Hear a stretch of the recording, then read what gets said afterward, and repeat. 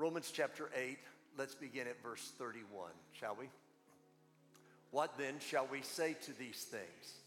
If God is for us, who is against us? He who did not spare his own son, but delivered him over for us all, how will he not also with him freely give us all things? Who will bring a charge against God's elect? God is the one who justifies. Who is the one who condemns?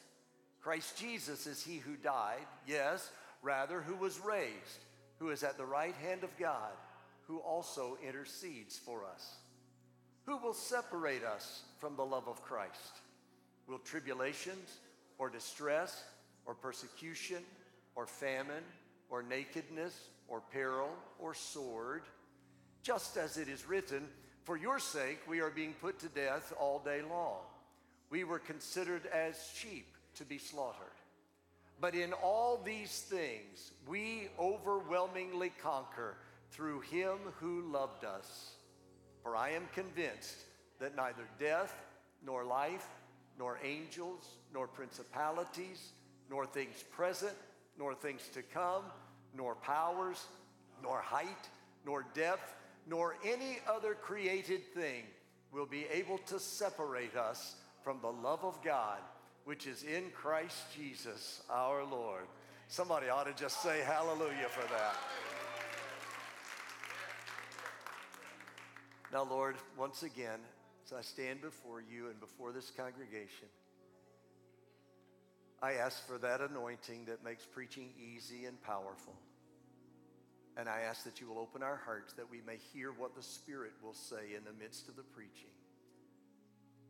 Touch me today, O Lord. Make up for all of my inadequacies so that your people may be encouraged and may be transformed by the entrance of your word. I lift up other life-giving churches and I pray blessing upon them. Lord, I pray a special blessing upon this congregation that Betsy and I were privileged to be with last night. Today is their big day of celebration, so put a special blessing upon them today, I ask. And I lift up our loved ones not yet walking in right relationship with you. I particularly pray for sons and daughters who have wandered from the faith. Draw them back to you, O Lord. Don't let one of them be lost. I pray all of these things today in the only name that matters, the matchless name of Jesus. Amen. You may be seated.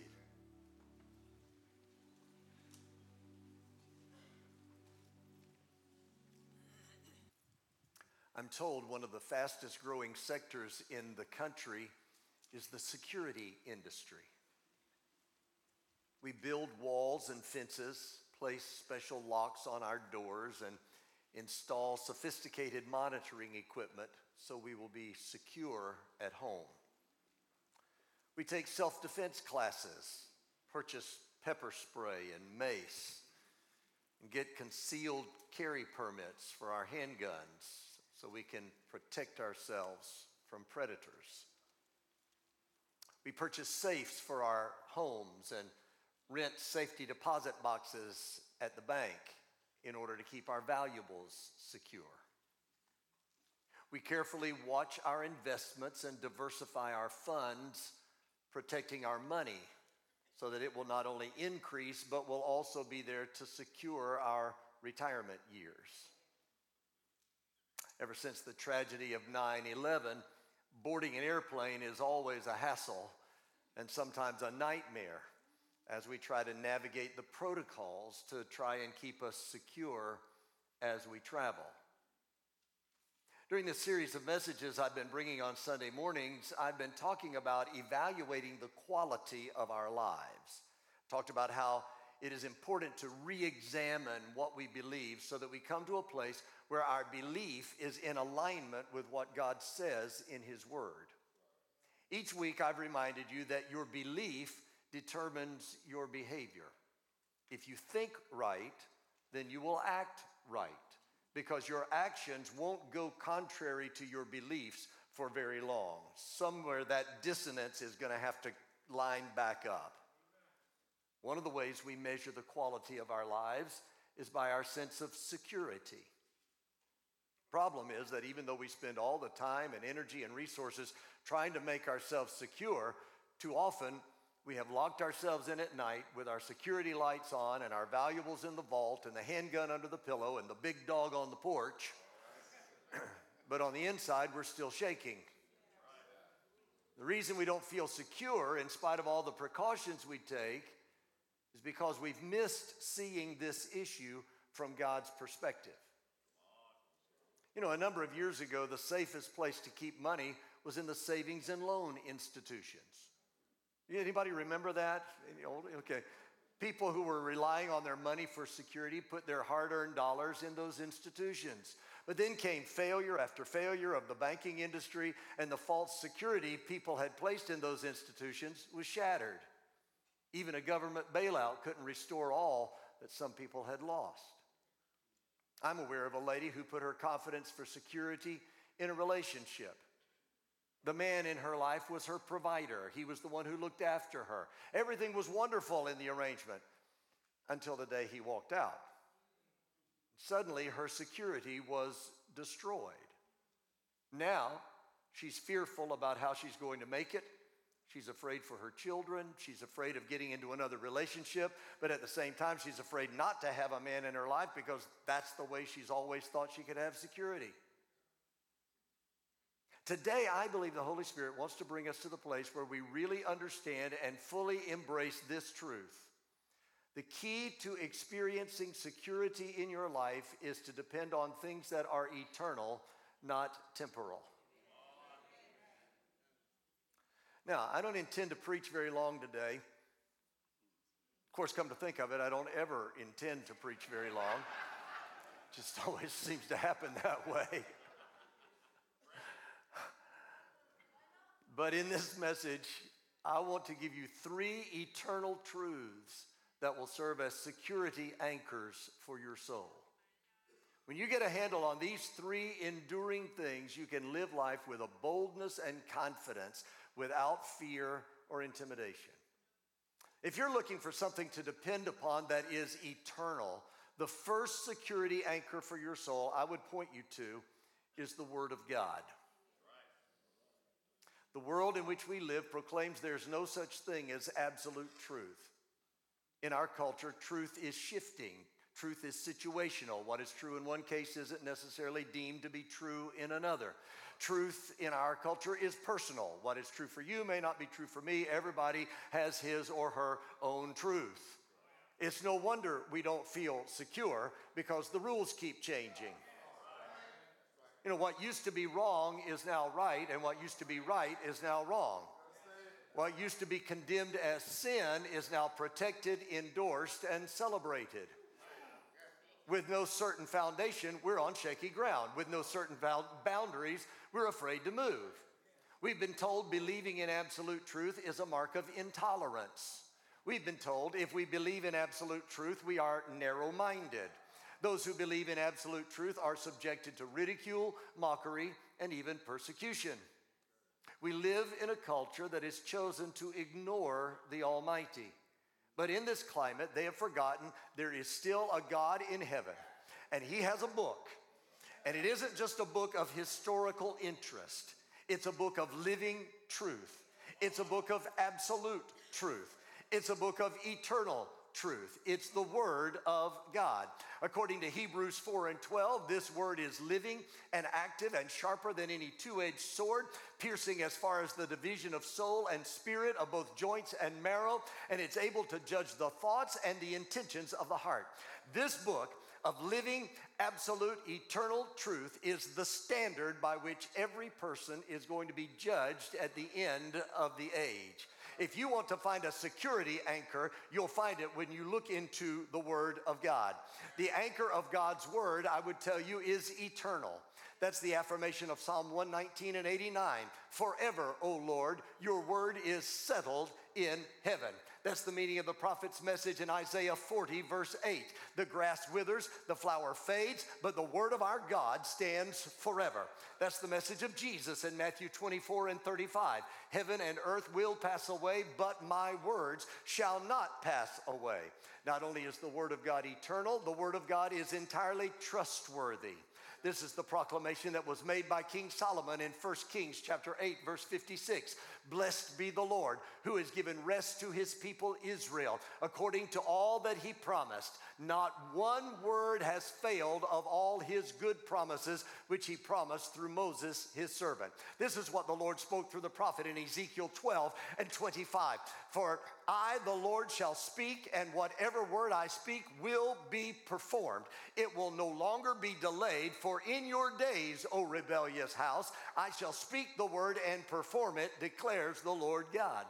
The word of the Lord is an eternal word. It is a trustworthy word. If you're looking for security, listen to the promise God makes to you in his eternal, trustworthy word. First of all, he gives a promise of safety.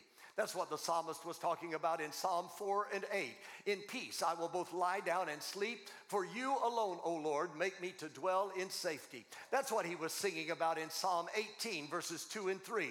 The Lord is my rock and my fortress and my deliverer, my God, my rock in whom I take refuge, my shield and the horn of my salvation, my stronghold. I call upon the Lord who is worthy to be praised, and I am saved from my enemies. That's the message of Nahum 1 and 7. The Lord is good, a stronghold in the day of trouble, and he knows those who take refuge in him. See, he promises safety, but he also promises support. He promises to give you an ability to keep going and to make it regardless of the adversity that comes your way. That's why the psalmist sings in Psalm 55 and 22, cast your burden upon the Lord and he will sustain you. He will never allow the righteous to be shaken. That's the promise the Lord makes through the prophet in Isaiah 41 and 10. Do not fear, for I am with you. Do not anxiously look about you, for I am your God. I will strengthen you. Surely I will help you. Surely I will uphold you with my righteous right hand. There's safety, there's support. Then he also gives the promise of solace. That's what the Lord is saying in Isaiah 66 and 13. As one whom his mother comforts, so I will comfort you. That's the message of Isaiah 61, verses 1, 2, and 3. The Spirit of the Lord God is upon me, because the Lord has anointed me to bring good news to the afflicted.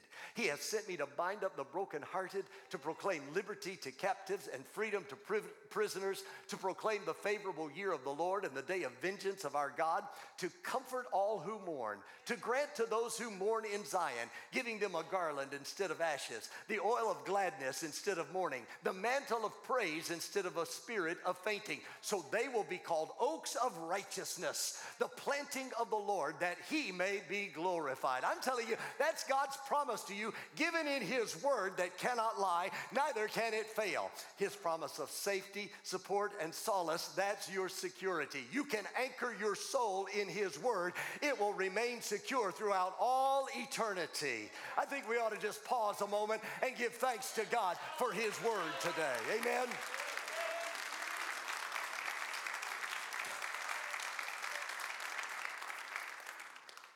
Not only is the word of God an anchor that gives security, but so is the work of Christ. There's a slogan you see a lot of places that says, no fear. Now, occasionally I'll see someone wearing a t-shirt and plastered on the front of it are the words, no fear. It's on bumper stickers, baseball caps, even in television commercials. No fear. The world has developed it as a marketing slogan, but they don't really have the resources to keep them from being afraid. At the same time, the Christian community has the resource to eliminate fear from their lives, but too many times they're stressed out and anxious and intimidated. Now, y'all just fasten your seatbelts for a second, because I'm about to get close to where we live. See, one of the worst witnesses for Jesus is whiny Christians.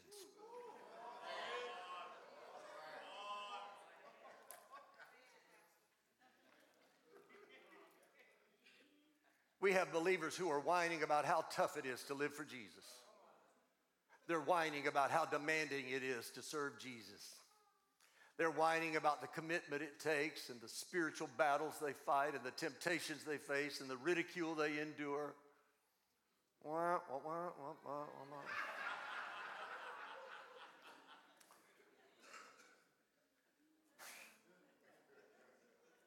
We have believers who spend most of their time worrying.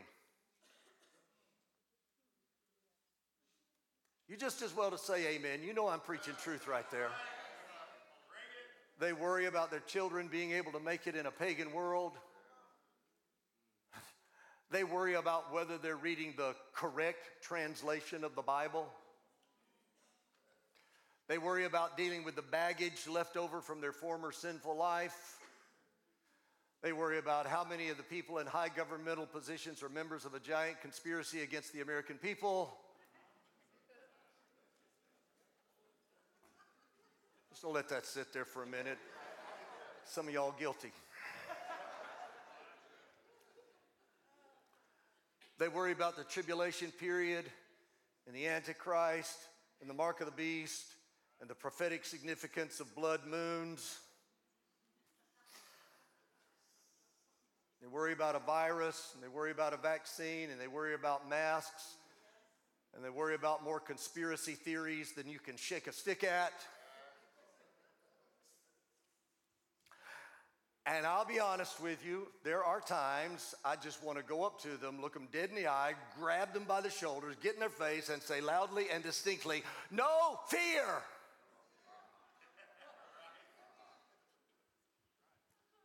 Listen, the reason we have the kind of fear we have, and the reason we don't have the kind of security we would like, is because we really don't understand the work of Christ on the cross. See, one of the very first things Jesus says when he comes to your life is, "Fear not." And the reason he can say that to you with such authority is because of the work he accomplished on the cross. It was at the cross the centurion soldier looked into the face of a dying Christ and said, "Truly, this was a righteous man." At the cross, the veil of the temple was torn in half from top to bottom, and a new order was instituted. At the cross, the earth was shaken, graves were opened, saints were resurrected from the dead and were seen walking the streets of Jerusalem. At the cross, the final payment for the sin of the entire world was made. At the cross, we were redeemed. At the cross, we were sanctified. At the cross, we were justified. At the cross, we were reconciled back into a right relationship with the Heavenly Father. The Apostle Paul gives a very vivid picture of the completed work of the cross when he writes in Colossians 2, verses 13 through 15. "And when you were dead in your transgressions and the uncircumcision of your flesh, he made you alive together with him, having forgiven us all our transgressions, having canceled out the certificate of debt consisting of decrees against us and which was hostile to us. And he has taken it out of the way, having nailed it to the cross. When he had disarmed the rulers and authorities, he made a public display of them, having triumphed over them through him." 1 John 3 and 8 testifies, "The Son of God appeared for this purpose, that he might destroy the works of the devil." It's important for you to understand the work of Christ on the cross because it is his accomplished, completed work that gives you an eternal anchor of security. His completed work on the cross gives you the security of eternal life. That's the meaning of John 1 and 12. "As many as received him, to them he gave the right to become children of God, even to those who believe in his name." That's the significance of the words of Jesus in John chapter 10, verses 27 through 29. "My sheep hear my voice, and I know them, and they follow me, and I give," watch this, "I give eternal life to them, and they shall never perish, and no one shall snatch them out of my hand. My Father who has given them to me is greater than all, and no one is able to snatch them out of the Father's hand."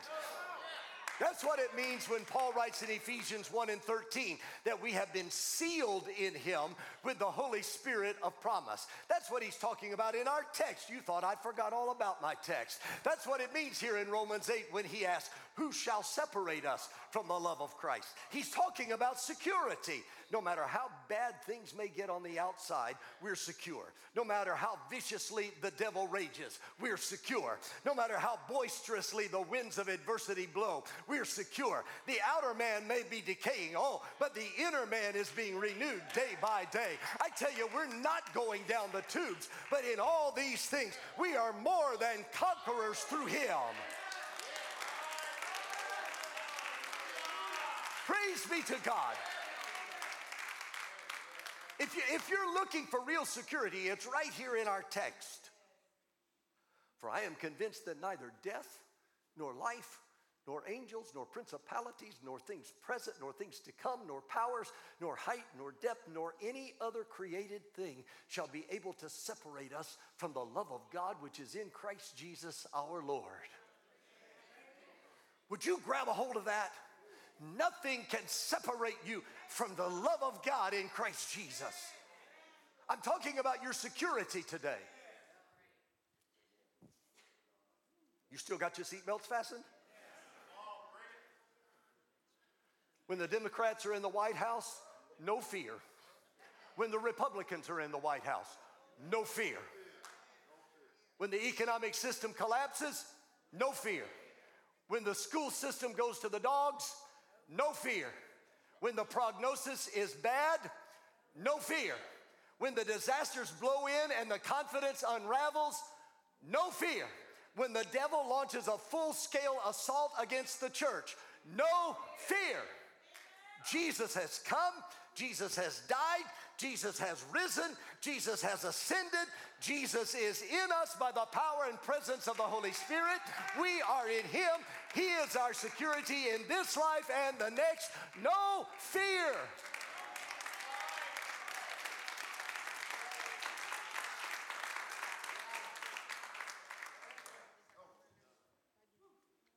The completed work of Christ gives the security of eternal life. It also gives the security of his abiding presence. That's what Jesus meant when he said in Matthew 28 and 20, "Lo, I am with you always, even to the end of the age." I know it's true that things are sometimes bleak. It's true that life is sometimes hard. Can I get a witness from anybody that says that's true? Sure, there are all kinds of forces arrayed against the child of God, trying to create anxiety, worry, frustration, and panic. Sure. There is already a spirit of Antichrist in the world, and the things of God and the people of God are under attack. What's new? In the face of this stark reality, the secure believer has no fear because 1 John 4:4 is still true. Greater is he that is in you than he that is in the world. The words of Jesus in John 16 and 35 or 33 are still true. These things I have spoken to you, that in me you have made peace. In the world you have tribulation. But take courage.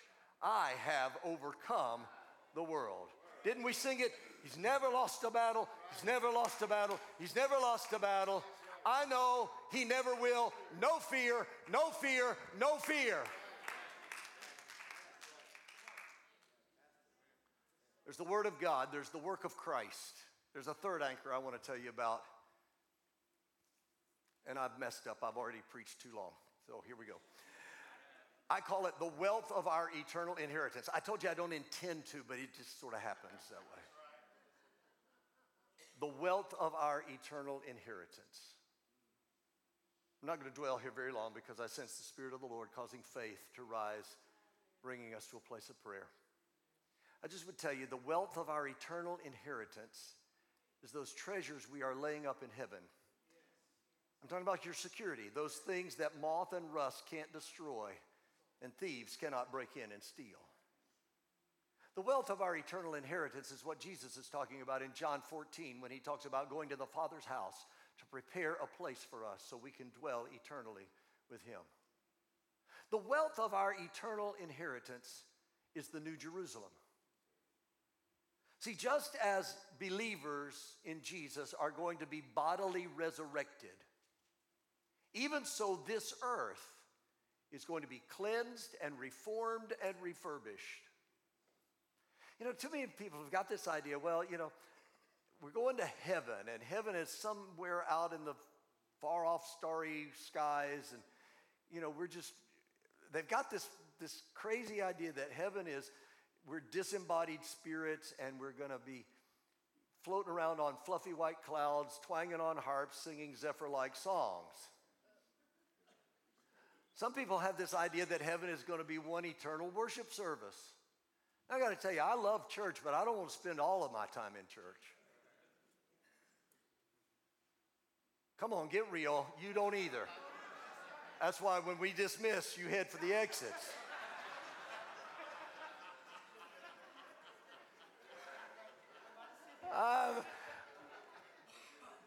I was born at night, but it wasn't last night, okay? So. But that is not what heaven is. Oh no. Heaven is coming down to earth. Earth and heaven will be united. If you want to have an inkling of what heaven is going to be like, you need to read the first couple of chapters of Genesis.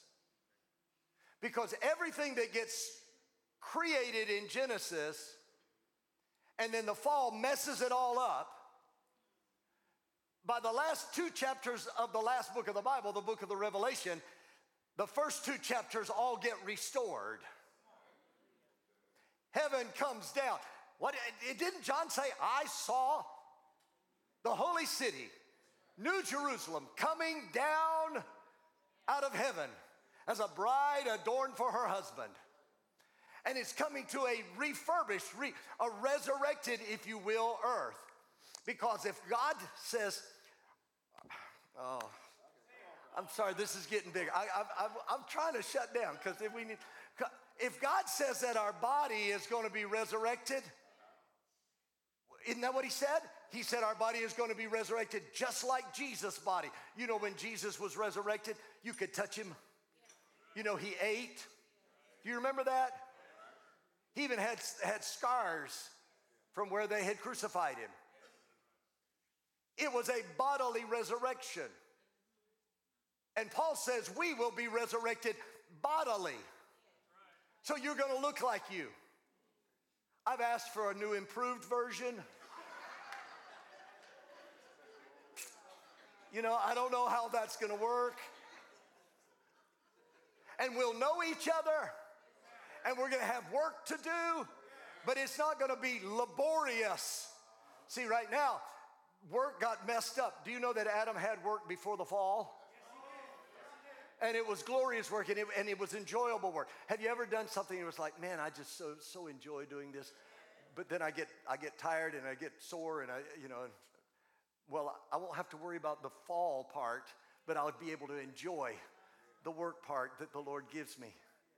I'll be able to sit and do those things. I'll be able to stand. I'll be able to run. I'll be able to walk. I'll be able to fellowship with you. There are some people that I want to be around, and it's like we never have enough time. We talk and we talk, and then time gets away from us, and we have to go our separate ways. Well, there I won't have to worry about running out of time. I'll get to see people. I'll get to be with family members and enjoy their presence. I'll get to be with people that I haven't met before, but I really want to meet. People from all the ages. I'll get to sit and talk theology with Paul. Can you imagine what that would be like? That's awesome. That's the wealth of our eternal inheritance. And nobody will ever be able to take me away from that in his eternal presence. It will be so glorious. Oh yeah, there will be worship. There will be times of praise. We'll sing. There's singing going on. I'd be disappointed if there wasn't, because I really like to sing. Y'all hadn't figured that out yet, but so I just thought I'd tell you about that.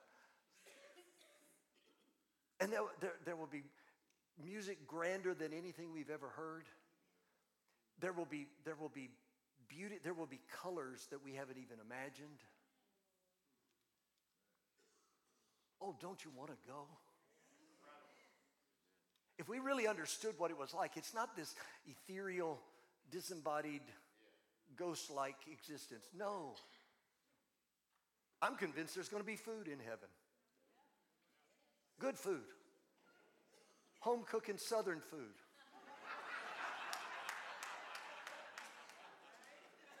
I won't have to worry about eating fried chicken there. Collard greens, black-eyed peas. Oh, I got to quit because we're getting hungry now. Y'all be ready to hit the restaurant now. I'm telling you, and we won't have to worry about the calories.